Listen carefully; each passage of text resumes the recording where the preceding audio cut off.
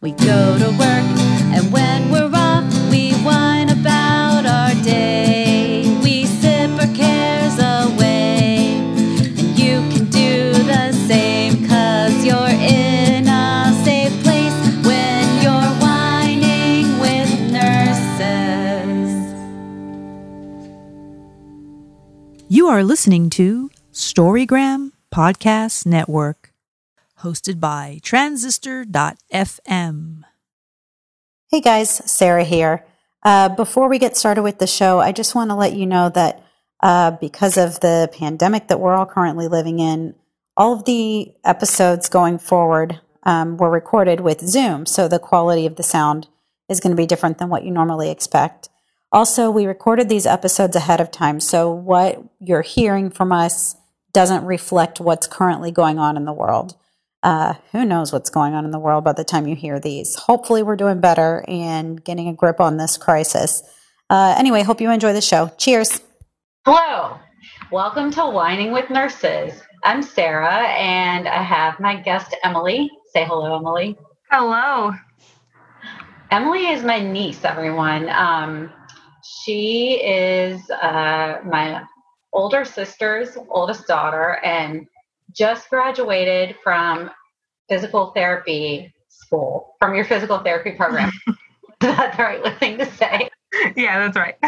Either are right. Yay! Congratulations. Thank you. Before you say anything at all, I'm just really proud of you, and our whole family is, and we're really just, excited and proud, and we have a doctor in the family, and it's freaking awesome, and yay, go Emily. Thank you, guys. Couldn't have done it without you. You're right. No. Yeah. I needed the support all the way from California. Well, you were getting it. I was sending my Cali vibes. Yeah, I got them. So before Emily and I get into our discussion, what are you drinking over there, Emily? What did you open? Well, it's not yet open, but it is a hard cider, actually, not a wine. It's in a wine-shaped bottle, though. No, I like it. And it's called Cider Maker's Barrel. It's actually from a local orchard from my hometown. So they actually grow and make the cider there. They grow the apples and then make the cider. So thought that'd be kind of cool to try out today. I've never had this one, so. Is it apple flavored, or did they flavor it? Like, how sometimes they make a different fruit flavor. Oh, no, this one is apple. I had the the description. I don't know where I put it, but it had like some spices in it and stuff. So it should be pretty good. It says it's a wild yeast fermented hard cider. And what's the name of the? Old Hill Cidery. It is called a cidery. Yes. I said it and I wasn't sure. And then you were good. And then it's actually, the apples are grown at Showalter's Apple Orchard, which has been around a lot longer. And then they decided to make hard cider. So they opened up Old Hill. There's Showalter's apples? Yeah. Okay, yeah. So we grew up in Timberville, and Showalter's Apple Orchard is like a staple in that town. Like, you go and get a bushel of apples or two, or however many your family can handle during the season. So they're making cider now? Yeah.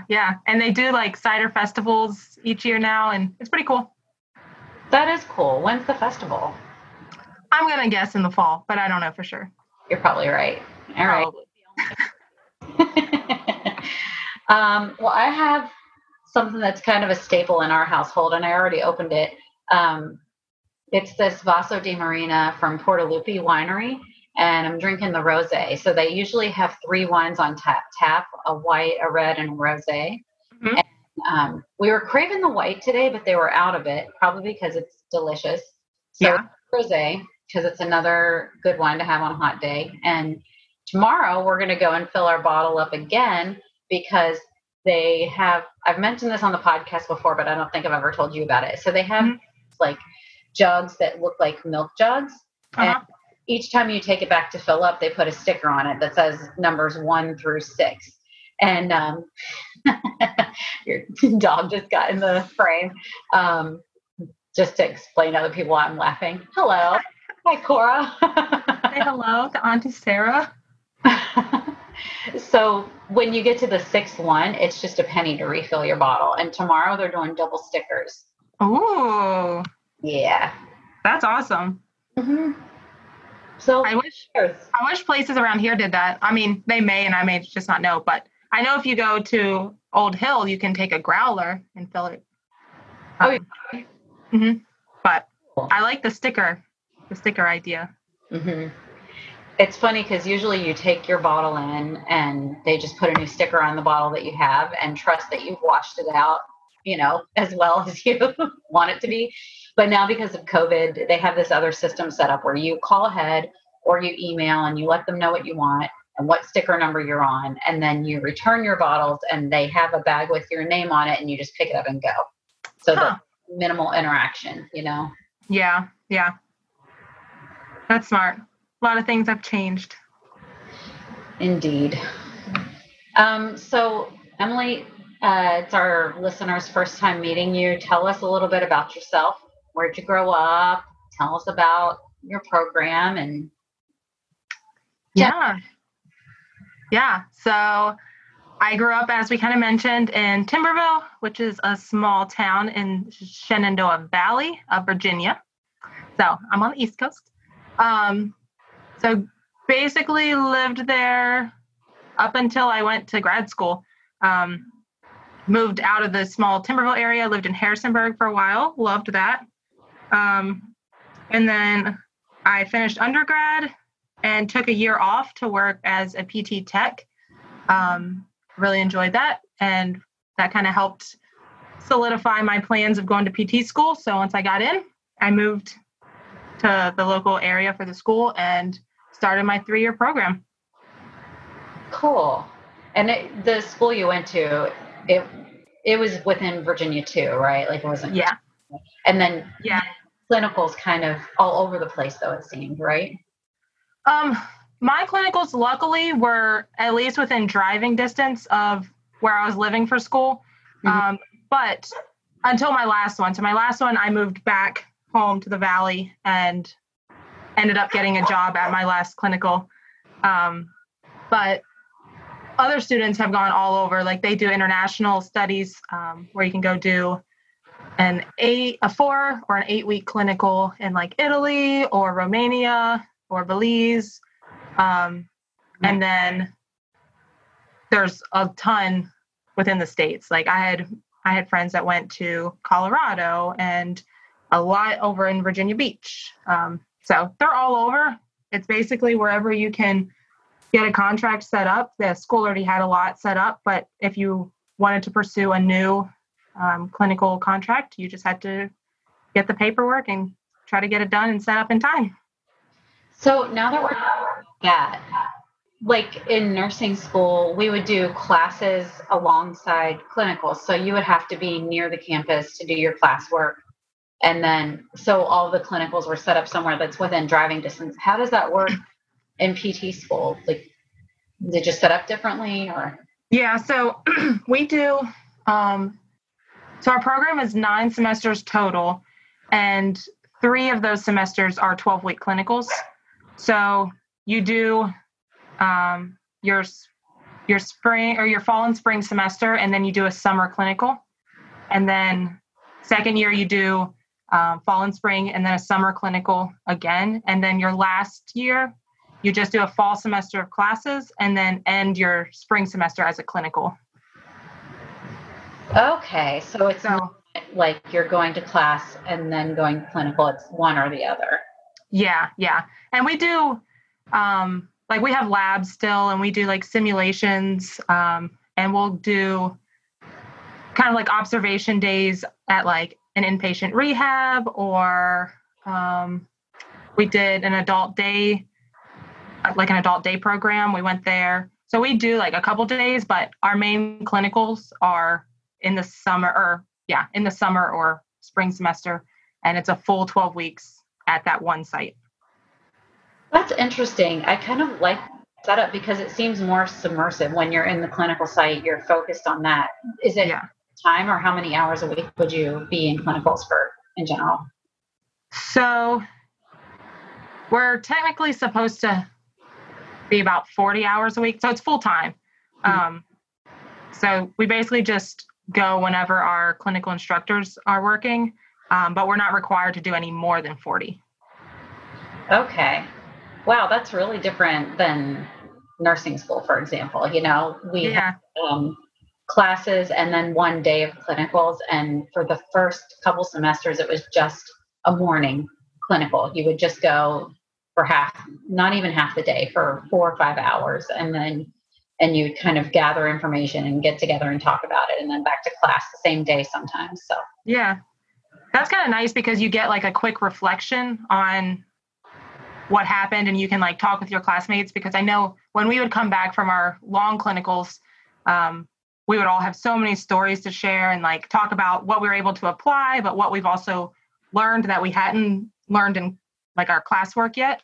But one thing that I am thankful for with the long clinicals, it kind of helps prepare like your endurance to being in the job setting, because you're working full time, and it's by the end, like at the very end of your last clinical, you're expected to be at entry level. So able to be an independent physical therapist. So you're doing all the documentation, you're seeing patients independently, but with supervision, but you're still expected to be able to come up with ideas and problem solve on the spot. And so you don't graduate and work alongside another physical therapist for the first several months. You graduate and you're doing it, and somebody's there to like lean on if you need it, but they're not doing it alongside you. correct. Okay. Huh.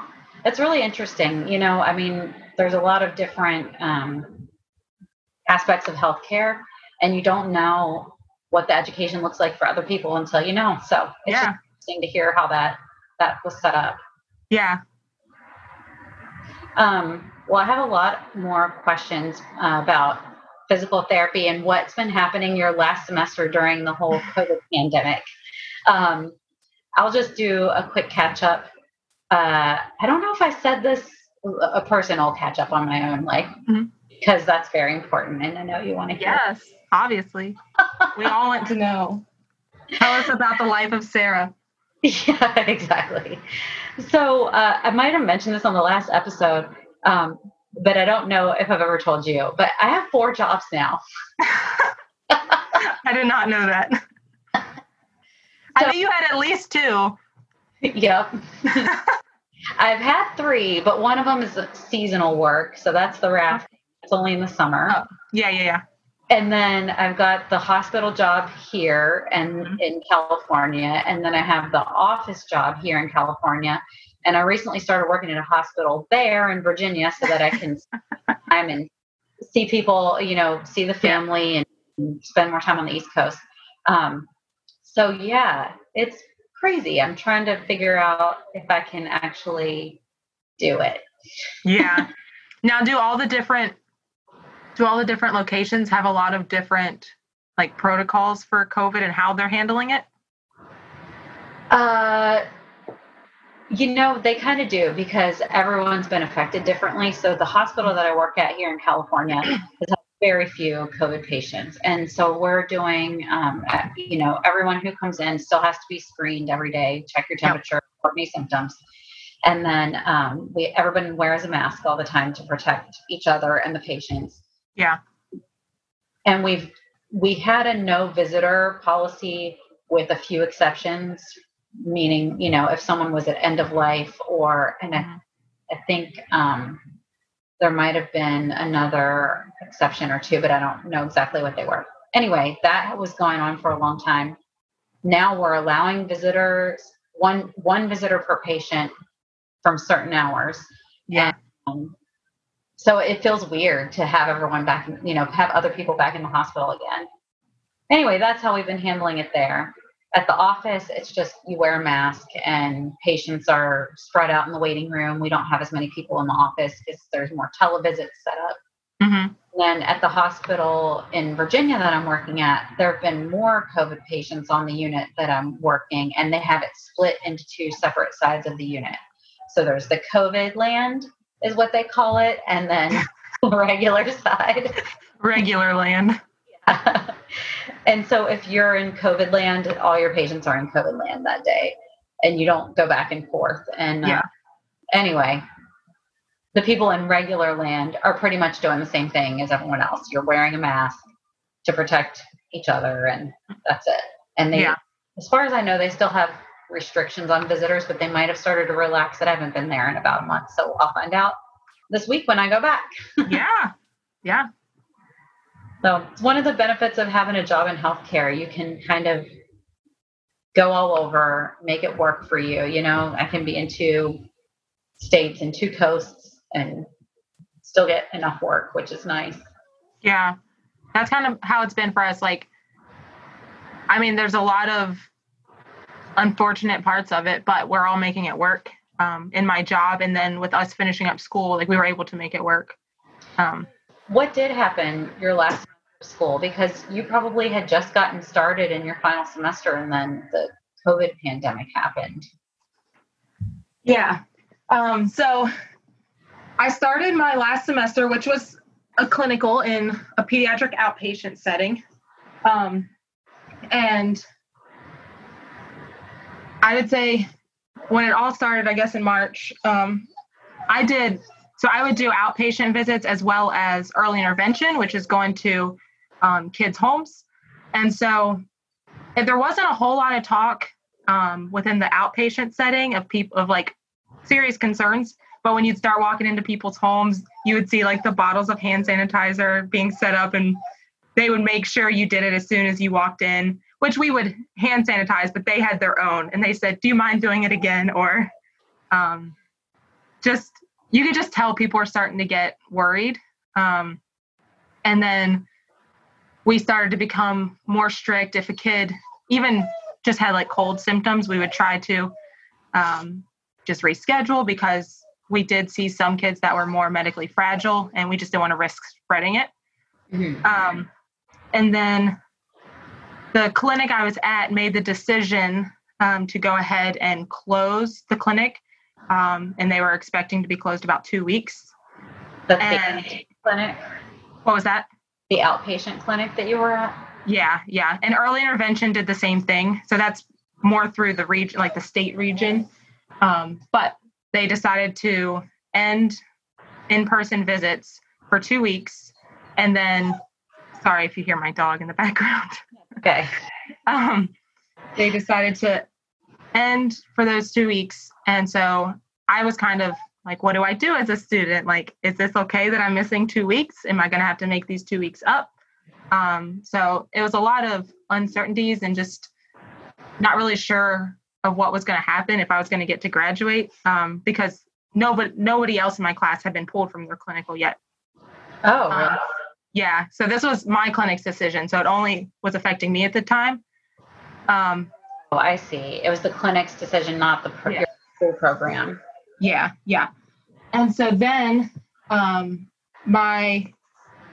about 5 days or so after my clinic shut down, the school ended up pulling all students out of clinicals for the remainder of the clinical. So that was 4 weeks that we had left in the clinical, which is kind of a lot. Like, that's out of a 12-week clinical, that's missing a third of our final time to become PTs with supervision.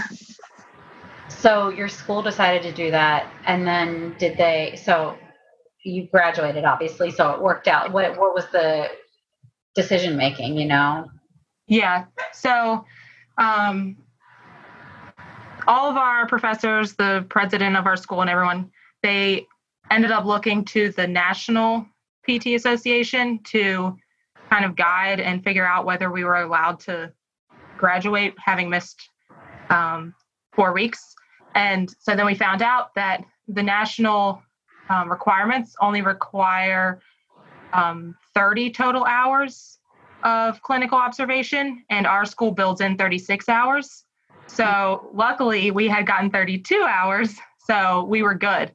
But that wasn't the case for some other schools that didn't have that many hours built in. They did have to extend, like postpone graduation, and are probably doing some clinicals now to make up for it.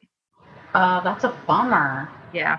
And it even affects like the first and second year students that were at my school, because they couldn't go to their summer clinical.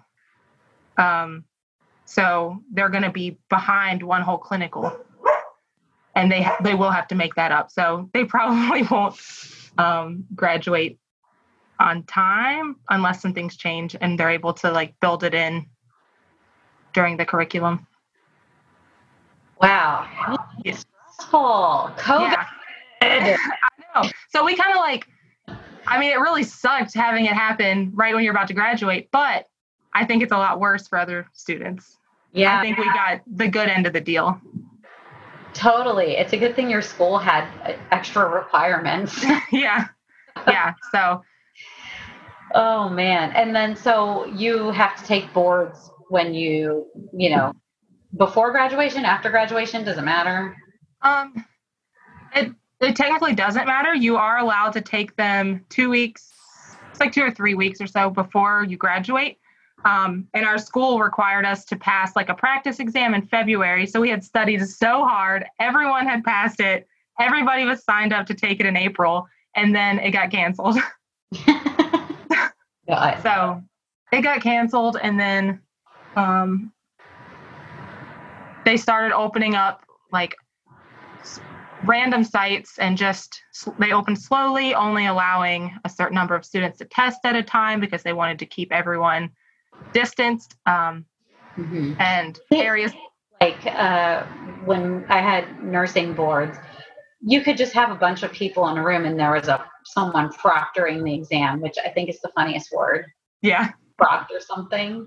Just because I grew up with a friend whose last name was Proctor, and so I always think of that person whenever I hear. Anyway, yeah. So, but there could be a bunch of people in there at the same time, and just one person giving the exam, and you're all crammed together. So they can't do that anymore. Nope. So so now all PT students across the country are trying to take exams when there's limited seats available. And so you just keep hitting refresh, waiting for a spot to open up.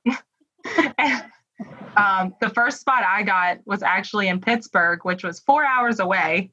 But I was excited to do it because it was going to be before graduation. But I ended up finding a place closer in Maryland and decided to go with that because it was 2 hours closer and it gave me an extra week to study, you know. Good call. Yeah. So about a week or so before that one, probably less than a week, that testing site actually closed because of COVID. And so I had to reschedule again, and luckily got one for that same weekend, but in a Virginia location, and got it done.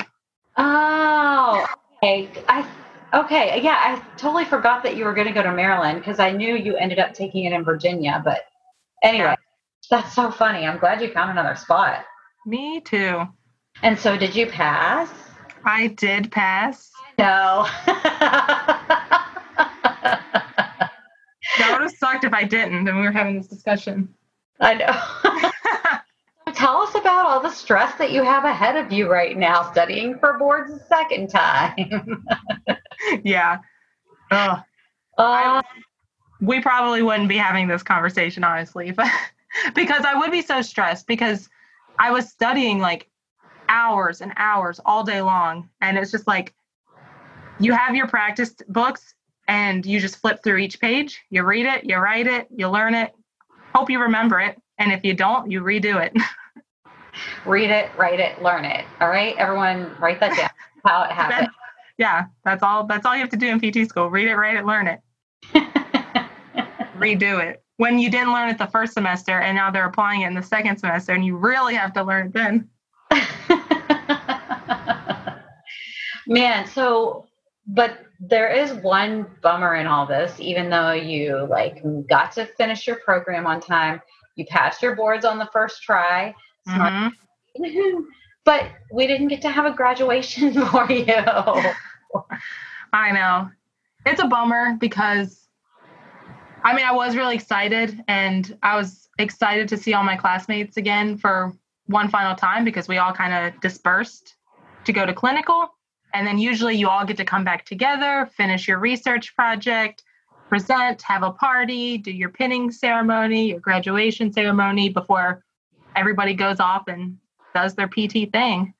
But we didn't get to have that, and I haven't seen anybody since in person. Do you think you will get to see? Yeah. I have two really, really close friends that I made in PT school. But I'm also close to quite a few other ones. And we all still talk, and we have like friends game night virtually. You have a game night with someone else? Rude. I know. And I use the same trivia questions that I use for family game night. Sometimes you all are my test trial. Oh, yeah. Well, so do you do categories with your friends then or no? I do, because when I did the DPT trivia, I was like, I can use this for my family too. DPT, for anybody who doesn't know, is Doctor of Physical Therapy. Emily's credentials now. Yeah, that was one of my favorite ones because it was body stuff, and some of it I knew. Yeah. Brian and I are real bad at trivia. It's all right. I am too. Dad just knows a lot, so I'm thankful he's on my team. He does know a lot. He knows a whole lot. Killing us all for a while. It's all Dad. If the Dad wasn't there, we'd lose every time. Oh, so anything else about your program? Oh, wait. So you have a job? Yeah. What's the job you have? I am a pediatric physical therapist in an outpatient clinic, and I love it. So have you started, or are you starting soon, or what's the... I just finished my second week. Oh, really? Yep. And so I'm doing in-clinic sessions as well as telehealth sessions, which is very terrifying as a new grad to not be able to like use your hands and like touch a person, because like that's what we learned to do, is like touch people and feel things and see things like up close. And so it is challenging, but I feel like in the end it'll probably make me a little bit better at like observation and like communicating with the parents, like, what are you seeing? Like, do you feel this? Do you think this is an issue? Because just because a kid can't do something doesn't always mean it's an issue. Like if they can still live their life, like it may not be worth trying to do anything about, but It's definitely been challenging in a good way. I know nothing about pediatrics. I'm like, trying to imagine something. I'm like, what that might not affect them? Like, yeah. I don't know. I work a lot with kids with just general gross motor delays. So it may be a kid who's 8 years old who can't run very well. And it's like he can run, but he may not be able to keep up with his classmates, which could cause him to be a little self-conscious or just not really want to participate because he doesn't view himself as being able to or being very good at doing whatever running activity it is. And so even things like that can lead to like lifelong changes. Like maybe they then are less physically active because they're never very good at being active or don't feel like they're that great at being active. So sometimes you can kind of help them out with that and just help build their confidence with movement so that they're able to explore different movements and get stronger doing different things. Yeah, but just maybe not in the traditional way. Yeah. Okay. But I also work with kids who have like some neurological disorders or like CP or spina bifida, I work with quite a few kids who are on the autism spectrum, and age varies. I have kids from, I think my youngest right now is 4, and my oldest is 15. So, Wow, that is a big age range. yeah. Do you know that I used to work with kids on the autism spectrum when I was in college? Now that you mention it, I kind of remember, but I would not have remembered. Yeah, my roommate and I, she was a psychology major and I was too before I went to nursing school. And there's VB therapy. Oh my God, I'm not even going to remember what that stands for now. Something behavioral therapy, VB. Anyway, or ABA. Oh, ABA is autism behavior analysis. Okay, that was part of it. ABA. I think that's what it stands for. And so we worked with, there was one little boy that we both worked with, and then we each did, worked with other clients too. And anyway, there was a little bit of motor skill stuff included with that, but a lot of it was just more with engagement and communication and stuff. Yeah. Anyway, I thought it was really hard. I liked it, but I thought it was super hard. And it feels like the stakes are higher when they're children, especially really little kids, because you want to there's this pressure to set them up to have a good life, Yeah. Things are teetering on whatever you're doing. Do you feel that way? Yeah. And I also find it difficult when a kid's not very motivated and you're trying to explain how this will help you, I promise, but it's hard, and it's also very exhausting working with kids. Teachers feel in general, I swear you're gonna want this. I know, it's but I mean, you can't force them. So the trick I know for peds is if you can make it a game, you can get them to do a lot of things that aren't very fun.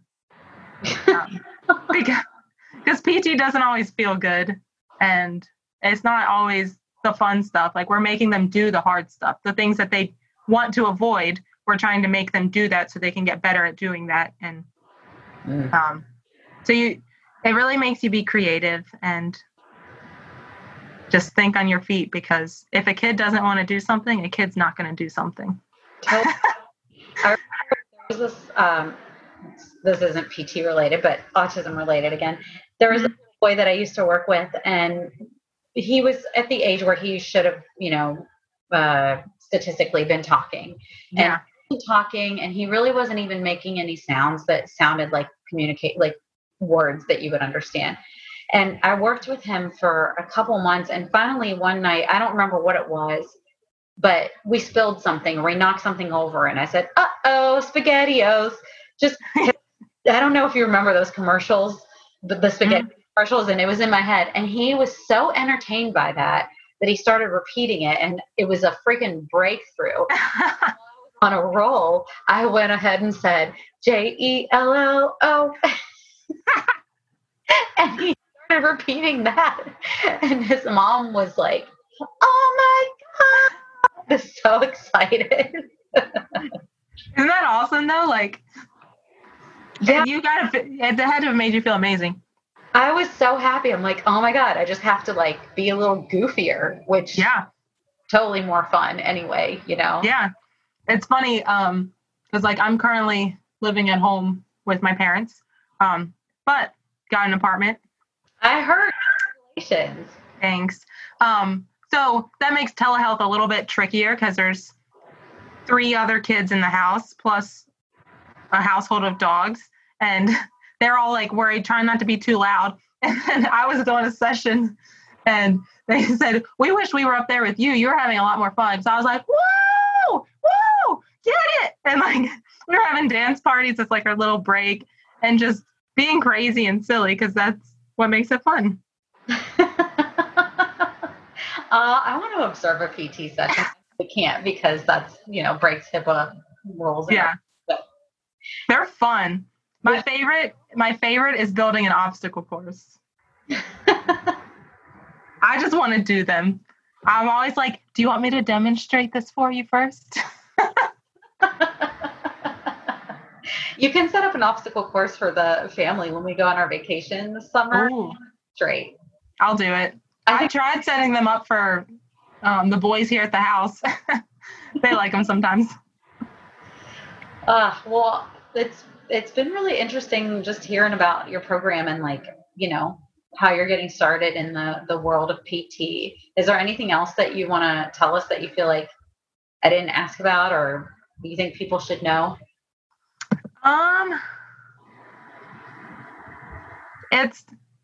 I guess it's just definitely the most difficult thing I've done so far. It's like, I knew it was going to be hard. And I guess the best semester I had was my first semester when we did our gross anatomy lab and it was like a cadaver lab. And I was like a new PT student. I was like all excited. And I was like, yeah, this is challenging, and I'm studying a lot, but I think I can do this. And like, you get through this first semester where you're just taking one class. And then you have your 2-week break before you start your fall semester and you sign up for those classes and you realize you're taking 5 classes now and they're all way harder. And then you just kind of realize like you wish you could go back to the first semester where things were easy in comparison. It was tough. I bet it was. They have to like reel you in. They're like, come on. It's not going to be that bad. Psych, get in here. Yeah, they reel you in and then weed you out. And I don't know, but it's nice. So with PT, and it may be this way with nursing, but you stay with the same group of people for all your classes throughout all 3 years. Mm-hmm. So it's nice to just have the same people that you can rely on, and they're all going through the same thing you're going through. They're all missing their families. They're all struggling just like you are. So it's helpful. That's cool. Well, so wrapping up, we've been doing a thing where we complain, we're whining about COVID. And you can whine about anything COVID related that you want. It does not have to be important or even healthcare related. It can be like petty or dumb or whatever. Do you have a thing or do you want me to go first? Or I think COVID has showed me how much of an introvert I actually am. Oh, really? What do you mean? I don't feel like I've struggled that much. Like I literally just sit home and drink wine, and like I had almost 2 months off. I mean, I was studying for boards, but 2 months off between when clinicals were canceled and starting my job. And I'm like, I'll sit home. Business as usual. Is what? Business as usual. Yeah.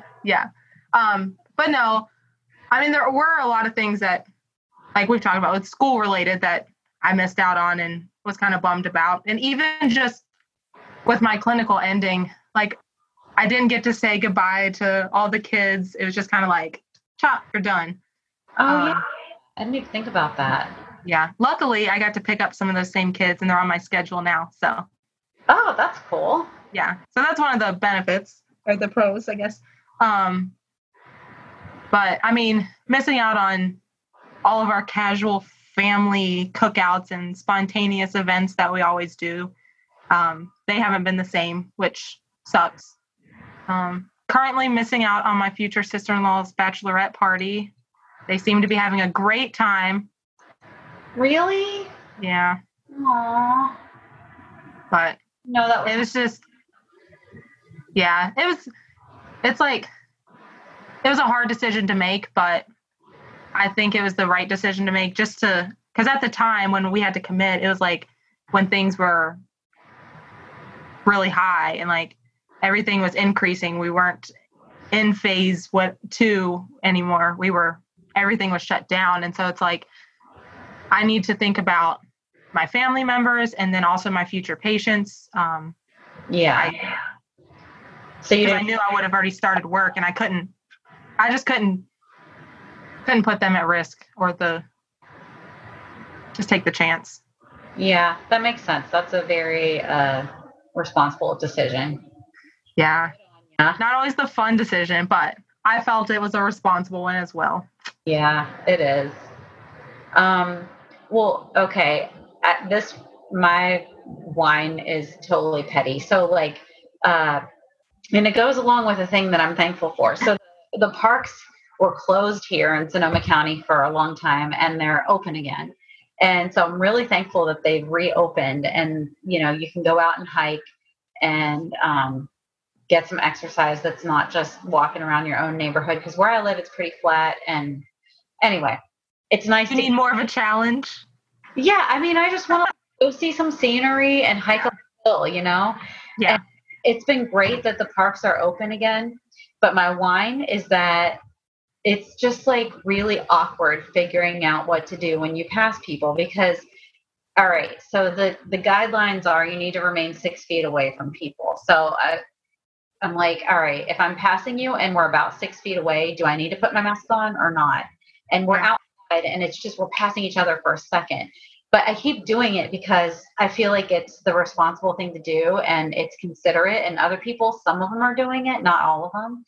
And it's just, I don't know, it's just awkward and weird and it's hot. I don't want to wear a mask outside. And I don't think that COVID is going to spread if you're, 6 feet or more apart from someone else, unless you're talking right in their face, if you're outside, Yeah.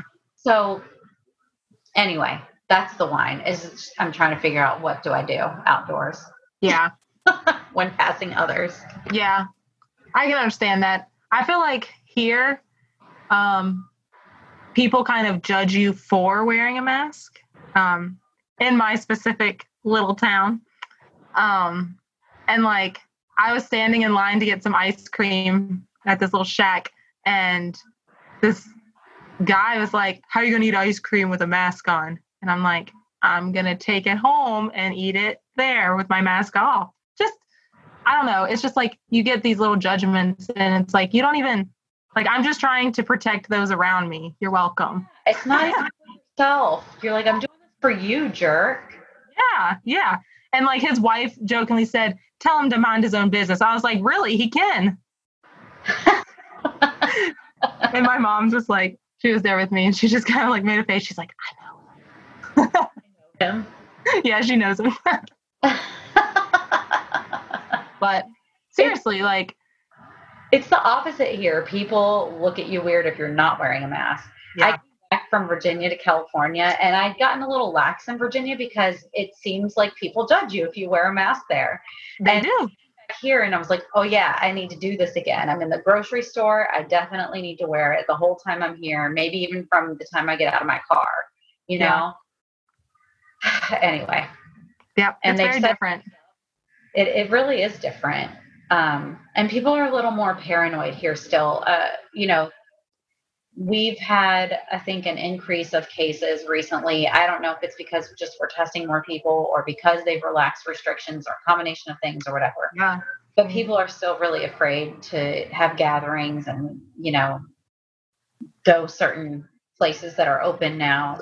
They're still really afraid. And I think there's some validity to it, but also maybe some of it that it's just because we're so used to having these restrictions in place for so long, it feels weird. It's like going out into the world naked or something, Yeah, definitely. Yeah. But I do have one thing that I'm grateful for, besides just that the parks are open. I feel like since COVID, I've been more close with the family, and there's some other factors with that too, but part of it is our family game night. Every Saturday we have our trivia or whatever game night that we do. And I don't get to see everybody's faces all the time. There's certain family members I keep in touch with pretty regularly, but I don't get to see everyone's faces. And that's been so nice. Yeah, I've enjoyed seeing your face too. And just everyone and having everyone together once a week, even though we're not physically together, it's nice to just catch up and not feel like every time we see each other, we have to spill out 6 months of life as to what's been happening. It's like, all right, this is what happened this week. Yeah, totally. I think we should keep it going even when we're not restricted. Yeah. We can do it, some people in person, and people who aren't there can join in on Zoom. Yeah. We and did jump in and say hi and pretend like she's going to and go away. Yeah. We also started, we haven't been as regular, but we started doing some video chats and game nights with Brandon's family too, who live in Texas. Mm-hmm. Brandon. Yes, that's my husband. So that's been kind of nice, just keeping in touch with them a little bit more. And I don't know. And like, I have video chats with my friends who are not in the area, like from PT school, and even some from not from PT school, where before I may have just like texted them, but now we do a little video chat. And it's just, I don't know. It's just nice. I like those moments. Taking advantage of it. Yes. Speaking of which, so we're going to wrap it up here, but if you guys want to tell us your COVID stories or any stories in general, write to us at wwnurses@gmail.com. We're also on Facebook at Whining W Nurses, WININGW Nurses, or on Instagram at Whining with Nurses. Cheers, everyone. Cheers. Whining with Nurses. These short teasers are excerpts from comedian Aidan Park's book, The Art of Being Yay. Think self-empowerment with a comedic twist. These are tough times we're all going through. Who couldn't use a little mental health wellness and laughter? For more of The Art of Being Yay, visit aidanpark.com. That's AIDANPARK.com. Sponsored by The Laugh Cellar and Storygram Podcast Network. Reticular activating system will delete, distort, and generalize all incoming information to match the belief that you already hold. It is a scary, powerful part of your brain. And that is why it's so important to be really aware of your belief systems. Because if you're not aware of your belief systems, then the reticular activation system will work anyway. Well, a lot of us go through life like we make up our minds about what we believe to be true, and we just look for evidence of that being true to strengthen our pre-existing beliefs. Where actually, many of us are not open to new incoming information. If you're not aware of this pattern, then you'll just go strengthening beliefs that you already hold, and this is where fake news comes from. Because people already have decided that they know something for sure. And so any information that comes in that is contrary to what they're already holding is considered fake news. Fake news.